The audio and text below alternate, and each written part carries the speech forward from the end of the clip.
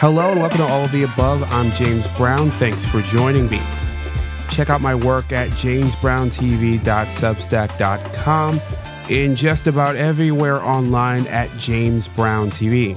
Help me grow the program by liking, sharing, and subscribing. And by the way, tell a friend. It really does help.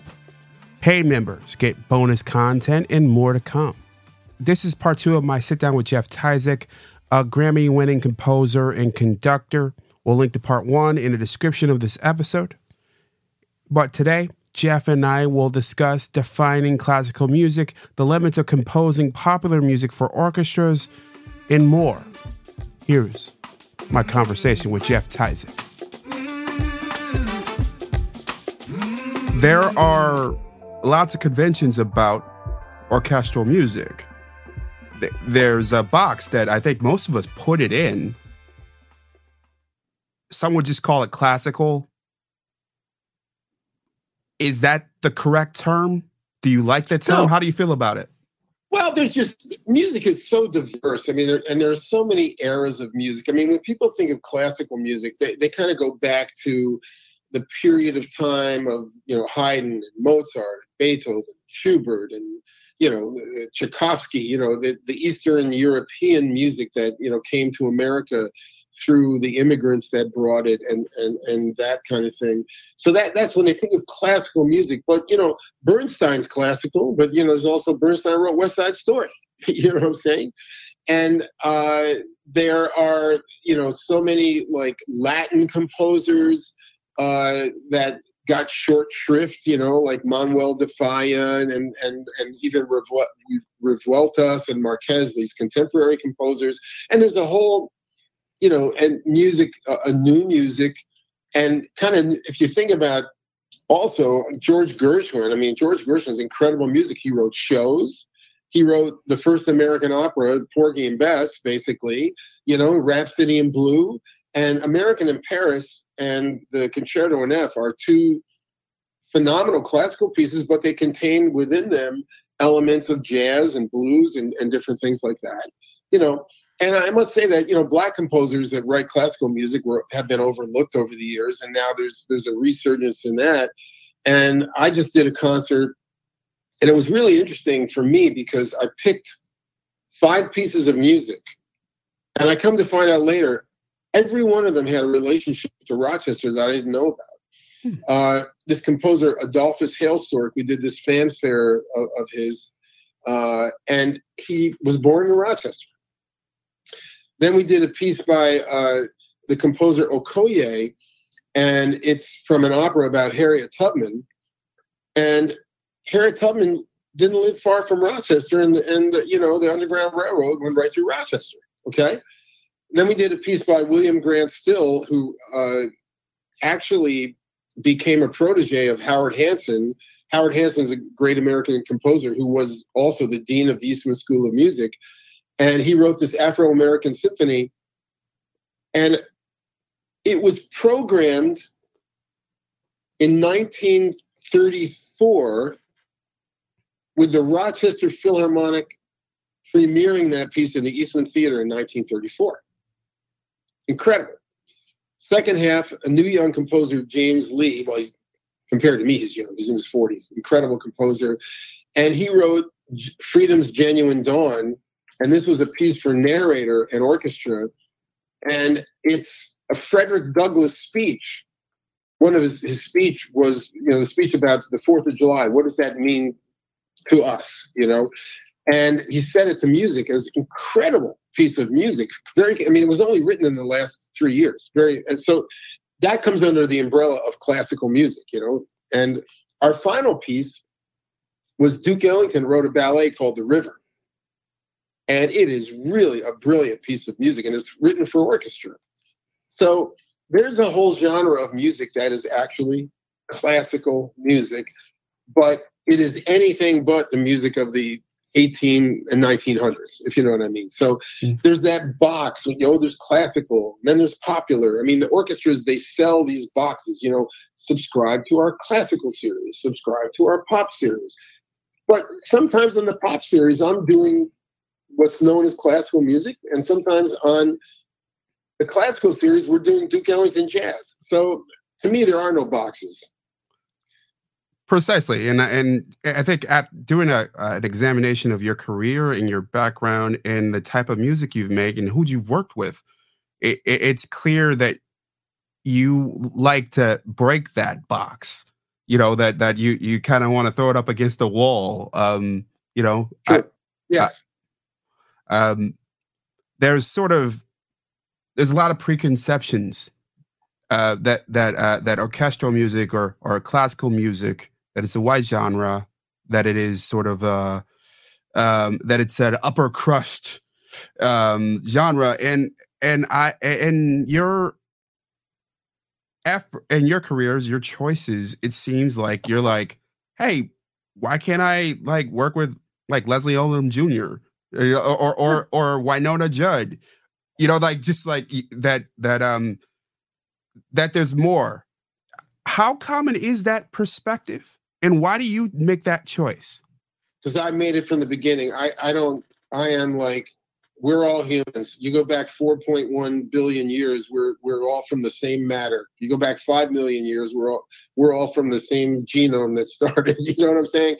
So I don't like labels and boxes. I think it's exclusatory. I don't, if that's a word, I hope it is. I made it up. It is now. I don't like these fences and boxes and rules. And normally in a classical concert, the only time you applaud is at the end of the whole piece, right? So in this concert I was telling you about, the concert with the Black composer music, there were, let's see, if you break up all of the pieces into movements, there were 1, 2, 3, 4, 5, 6, 7, 8, 9, 10, 11, 12, 13, 14, 15. There were 17 different elements, right? The audience applauded after every single one that night. Everything, we broke the barriers down. It's like, you feel you love this music, you want to applaud, bring it on.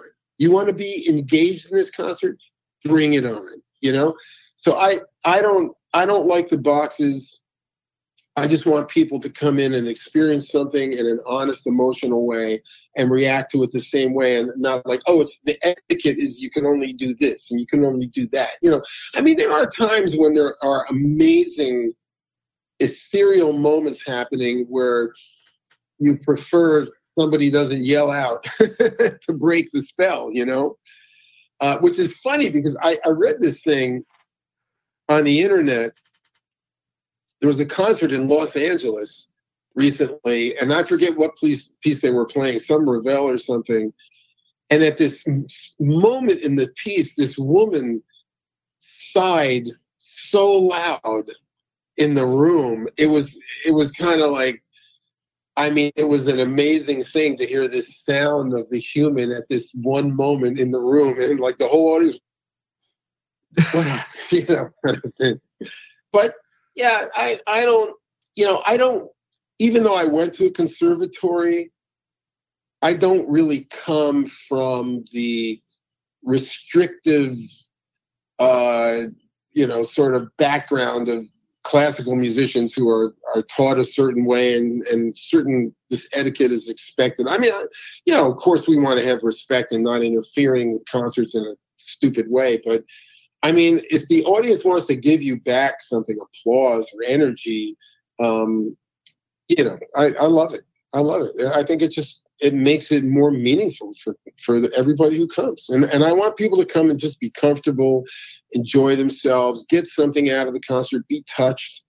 And, I think the musicians love it too. I noticed the RPO the night of that concert.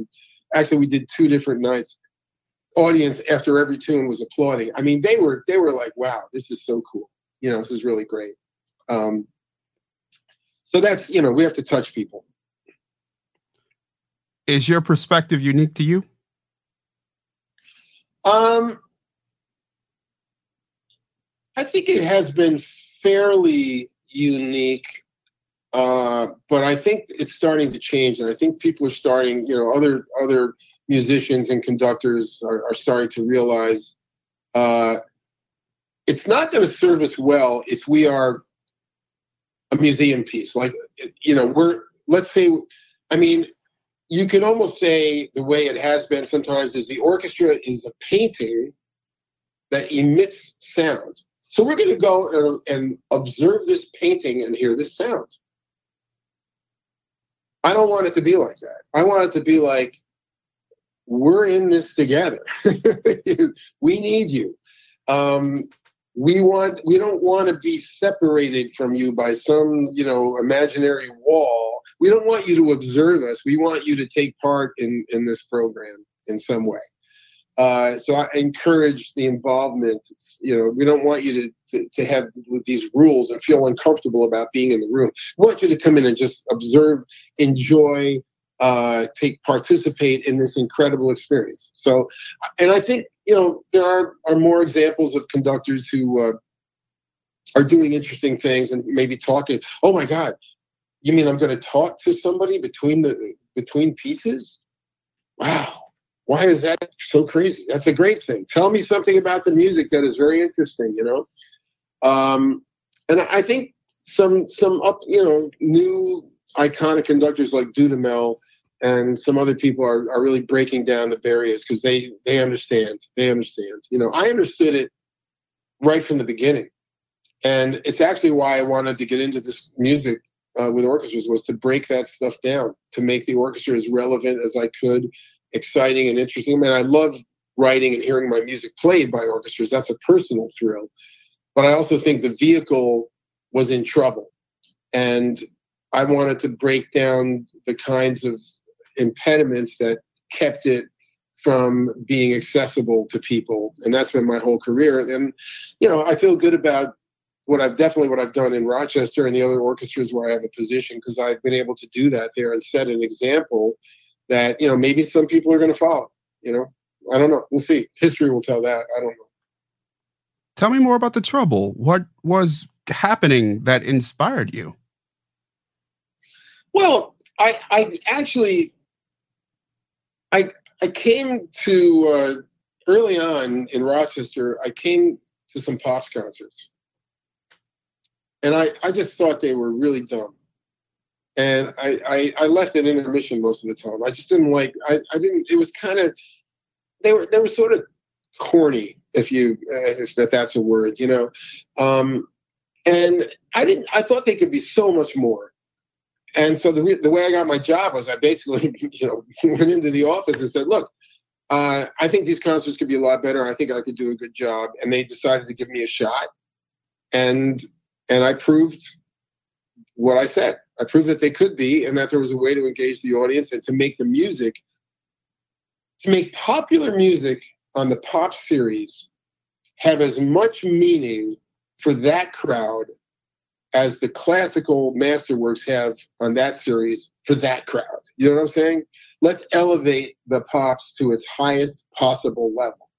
And that might be something as simple as playing a Ray Charles song, that's really, really good. So we don't have to go out and try to find a Beethoven that works on the pop side. I mean, there's so much great music out there. There's of all kinds, Latin music, Motown, R&B, soul, blues, Broadway. I mean, there's so much great music out there. Let's just make it compelling and make it really worth something. So that's the goal. Let's make this as compelling and at the highest level possible. And was my motivation to do that, because I realized there are a lot of people in the world who would like to hear a symphony orchestra, but they don't want to hear Bach and Mozart and Beethoven. They don't want to hear that music. That's not for them. But they still want to hear the sound of a symphony orchestra. Let's get them in the room then. Let's give them something that makes them feel good. It could be film music. It could be Casablanca. It could be music from Jaws by John Williams. It could be Broadway. It could be Rent. It could be all different kinds of that. It could be Latin music. It could be Brazilian music. It can be jazz. It can be blues. It could be R&B. It could be Motown. It could be even rap music. Some of that makes its way to the stage. So if it has intrinsic value, let's put that on stage too for all those people. That's kind of was my mission. And I think I've been pretty successful at doing that. And actually, if I could say, I'm proud of it. I'm proud that I was able to take it this far and accomplish what were my early goals, to bring more and more people into the hall to hear a great symphony orchestra. And it's that simple. I just took your description, and correct me if I'm off base, that you see your work as sort of tools to create an experience. Mm-hmm. Sure. Absolutely. And those tools can be used it can take just about any form. Are there forms that have been difficult to work with, more difficult than others? Well, newer pop music is a little difficult to work with because it just boils down to a simple rhythmic pattern with a few effects going, and the people who are kind of rapping over the top of it. There are just these little tiny elements that come in here and there. It's more about sort of what is the message, the social message of what's coming through the lyrics and whatever.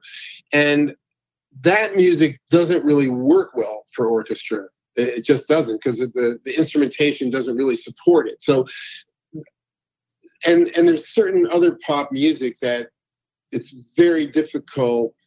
After you get past mid 2000s, it's kind of difficult to find stuff that works well for an orchestra, But if you go back, I mean, obviously anything from, and we're talking popular music now. When I say popular, I'm going back to the early 1900s with blues and ragtime, all the way through the 30s swing and the 40s swing, and then the 50s, all the soul music in the 50s and the 60s and the 70s and the 80s and the 90s. It's all those decades are rich with music that work well for symphony orchestra. Now we're getting into an area where there's less music that will work and be compelling with orchestra. It's compelling with the groups who do it, and it's compelling with the bands that do it, but there's not enough there to have the orchestra make it interesting, if that makes any sense. So I don't know that we may have reached the pinnacle in terms of time periods of the kind of music that will work with a symphony orchestra, and maybe that'll make a change, because it always does, And it's interesting, Seal did an album of ballads, and so did I'm blanking on this other guy, but Queen Latifah, she did an album of ballads. It was really incredible, Just one other singer I can't think of who did it, and Sting does orchestra concerts. His music really works well with orchestra. So it'll be interesting to see if we're going to have emerging artists that go maybe a little counter to some of the pop music that's happening, and the music gets a little more lyrical, melodic, and has more of a form that is interesting than sort of what's happening in some of the music. And I'm not saying what's happening in the music of today is not valid, but it's valid in other ways than the complexity of the actual musical part, if you know what I'm saying. Oh, I do. Yeah, so it's some of that music is just not going to work. To your point, I know there's been different analyses and criticisms over the last 20 years or so that have pointed to actually like the same producers and the same beats being used repeatedly, and in how many ways that modern pop music it's simpler, it's just not as complex, and more repetitive as well. I've seen various reports on those things over the last couple of decades. Sure. Yeah. I mean, I in the 80s, I was an R&B artists. I had 2 albums on Capitol, 2 on Polydor, and it was crossover jazz with an R&B thing. So I hear drum beats. I'll hear a drum beat come up, and I'm like, I did that drum beat in 1980. There's nothing new there. I can tell you that. Okay, we did that in 1980. There's nothing special going on there, and these things that just vamp and vamp and vamp and vamp, and it's the same like 4 bars over and over again. It's like, honestly, I can't listen to it because it just drives me nuts. It's just because I go, the social message, I'm honestly, it doesn't register. I appreciate it. It doesn't resonate with me as much as the music because my ears are tuned to music. Mm-hmm. So I focus on the music.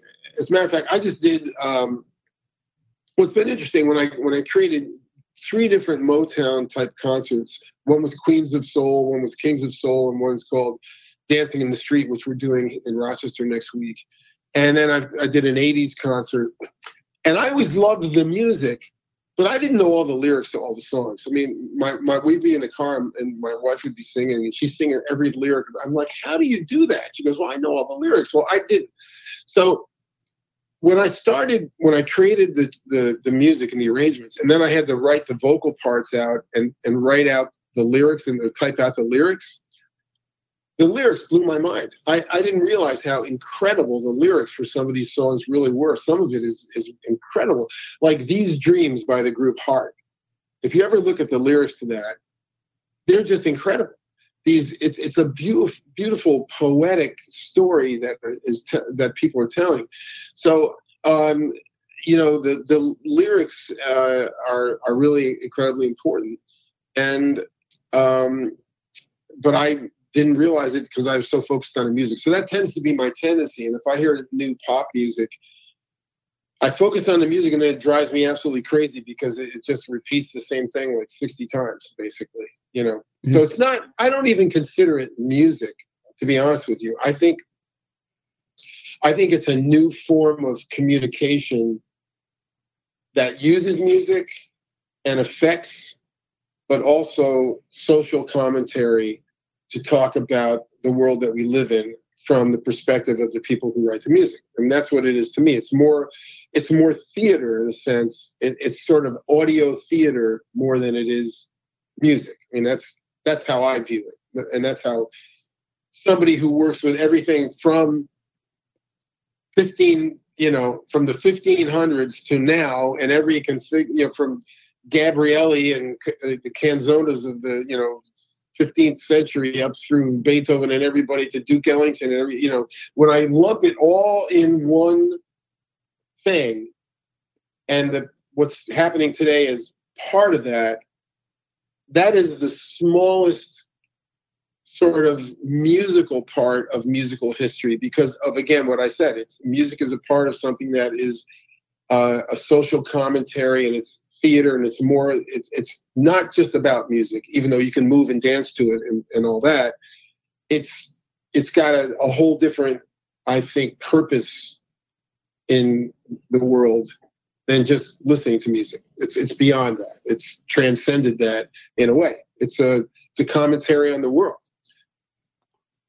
And to your point, in both pop and hip hop, and it's spreading into other genres as well. Sampling has sort of taken over. Yeah. So you are seeing, whether it's beats from decades ago, sort of remixed and twisted and repeated over and over again. I was one example, my namesake, James Brown, one of his tracks, I believe, from the Big Payback. I believe I recall reading that it's been used in roughly 500 pop songs. Yeah, sure. Yeah.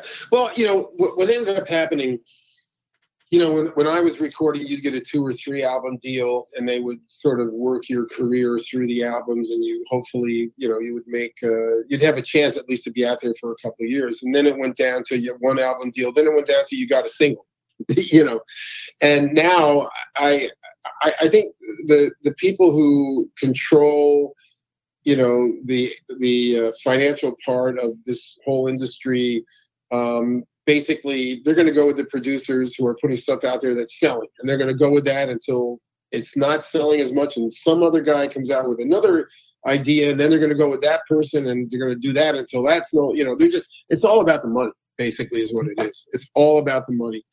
And so you're not getting a real diversity in the style of music or the content.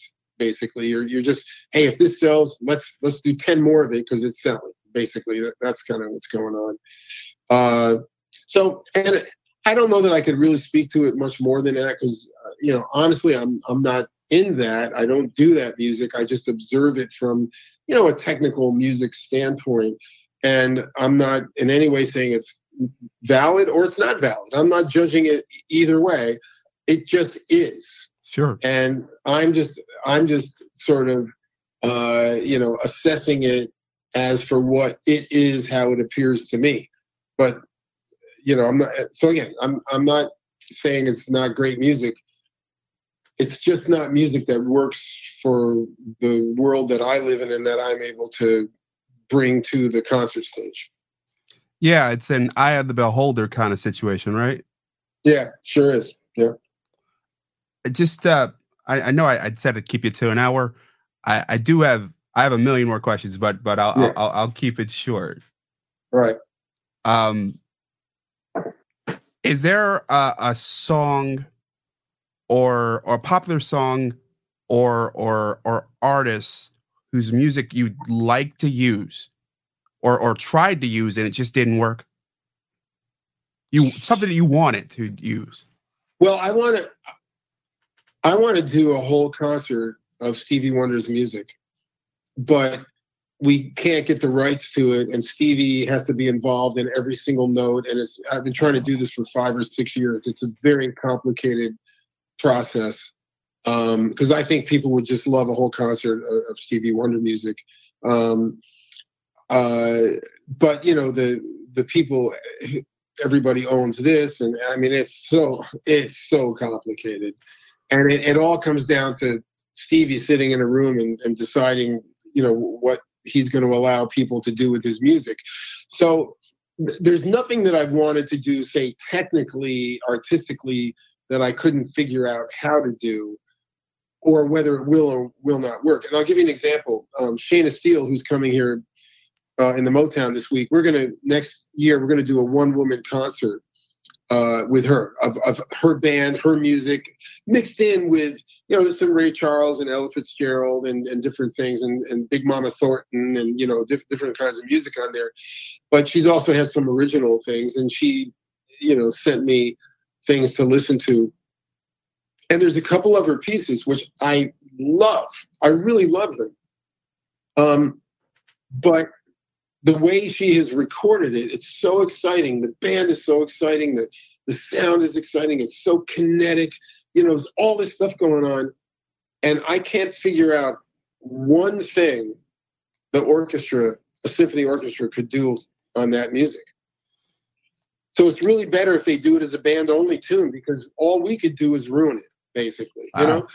So there are times like where I am specifically not going to do something if I don't think it really can work. It has to be able to work. And I know after all this time, basically 45 years now, or maybe 50 years, I know it's going to work with an orchestra, and I know what isn't going to work. And I'm not just going to force something to work that I think can't, because it's not going to be good for anybody. The players aren't going to enjoy it. The audience is not going to enjoy it. It's just not, so I at least, I have the experience and wisdom to know what will and won't work. So is it after practice? Is it just listening to the music, or is it after trying to compose it that when it works? It's 50 years of doing arrangements, seeing what worked, what didn't work, standing in front of an orchestra, hearing how they play live without any, amplification, knowing what an instrument can do, what it can't do. And then also having spent, 5,000 to 7,000 hours in the recording studio doing pop music and different things, and like knowing that side of things too, and the kind of energy that generates. And, so it's just knowing all of this information and processing that to say, okay, I just know there's no way this is going to work. Maybe somebody else will do it, but from what I know and all the experience I've gained in the last 50 years, I can tell you there is no possible way I can make this work. And I defy someone else to do it, without doing something totally stupid. I mean, if there's a track that's going on, it's a high energy track, the drums are cooking, the guitars are playing, and it's also, they got kind of the power guitar stuff going on, the keyboards, and the singer's wailing, and it's taken up all the space. All the sound space is taken up already. Could I have the orchestra play? Yeah, we could be behind it, playing big sound and long notes and fattening things, but it's not going to make any difference, and it's not going to be fun, and it's not going to be anything that's interesting. So why? But the only thing it can do is wreck the song. So why do it? You could do it, but why? It's just not. It doesn't make it. And on the other hand, there have been a few instances where initially I looked at something and I thought, this could work, but it's going to be really difficult to get it just right. And then I start to work with it and I realize, okay, this doesn't need,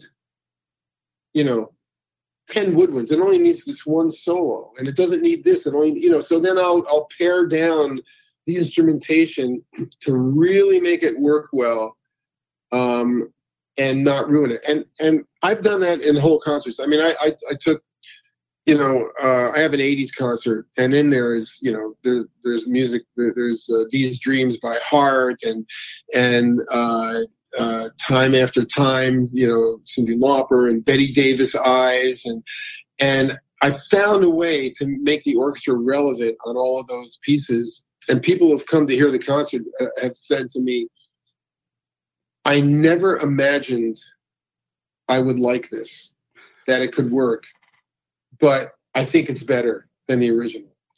So it's just kind of the approach. So there were enough elements in those songs to where I could make it work symphonically without ruining it, but just enhance it. So like I said, it's one of those things that you just, experience, and time and a whole career takes you to a point where your instincts kick in and you just sort of know what can happen. Is there a composition where your instincts have been wrong? There have been things that didn't work originally that I've ended up rewriting like 3 times to get it right. Such as? Well, I wrote a jazz Nutcracker suite. Ellington also did one, but there was one movement I thought it was going to be cool, and then we did it one holiday concert with RPO, and it was like, yeah, it was okay. And then I redid part of it, and came back the next year, and yeah, it was a little better. And then I really thought about it, and I realized I had too much going on in certain sections, so I completely redid the whole thing, and I finally got it. It took me 3 times in 3 years, but I finally got it. So, and I think there have been a couple of things over the years that I've brought in with the orchestra, and they worked, but I wasn't thrilled with how it came out, and I just withdrew them, and they're in a closet and probably shredded by now. They'll never be out again. So, I would say my failure rate is probably 1%. Wow. Yeah. I mean, I'm not saying everything is God's gift to music, but my success rate is pretty high. Only because of all the things I've learned. It's not about whether I'm great or good. It's just that the experience of knowing what worked and how to craft things, you just can't beat 50 years of experience. I don't care who you are. You have to live to get the experience that you need to create great stuff. On that note, any famous last words? Life has exceeded my expectations.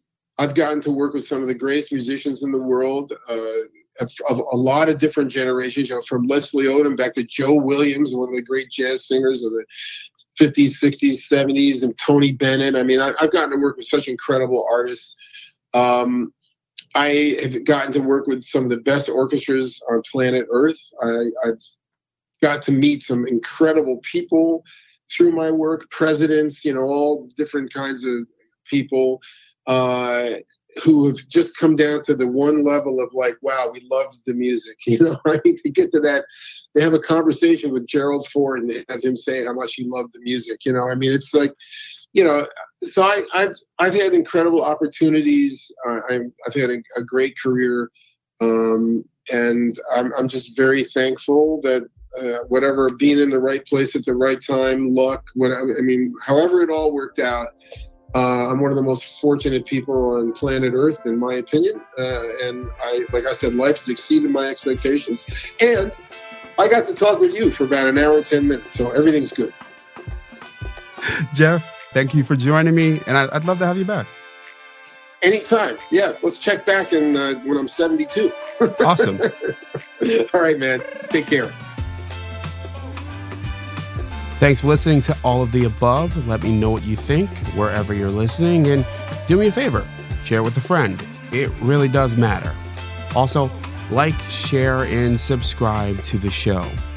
You can follow my work at jamesbrowntv.substack.com. I'm James Brown, and as always, be well.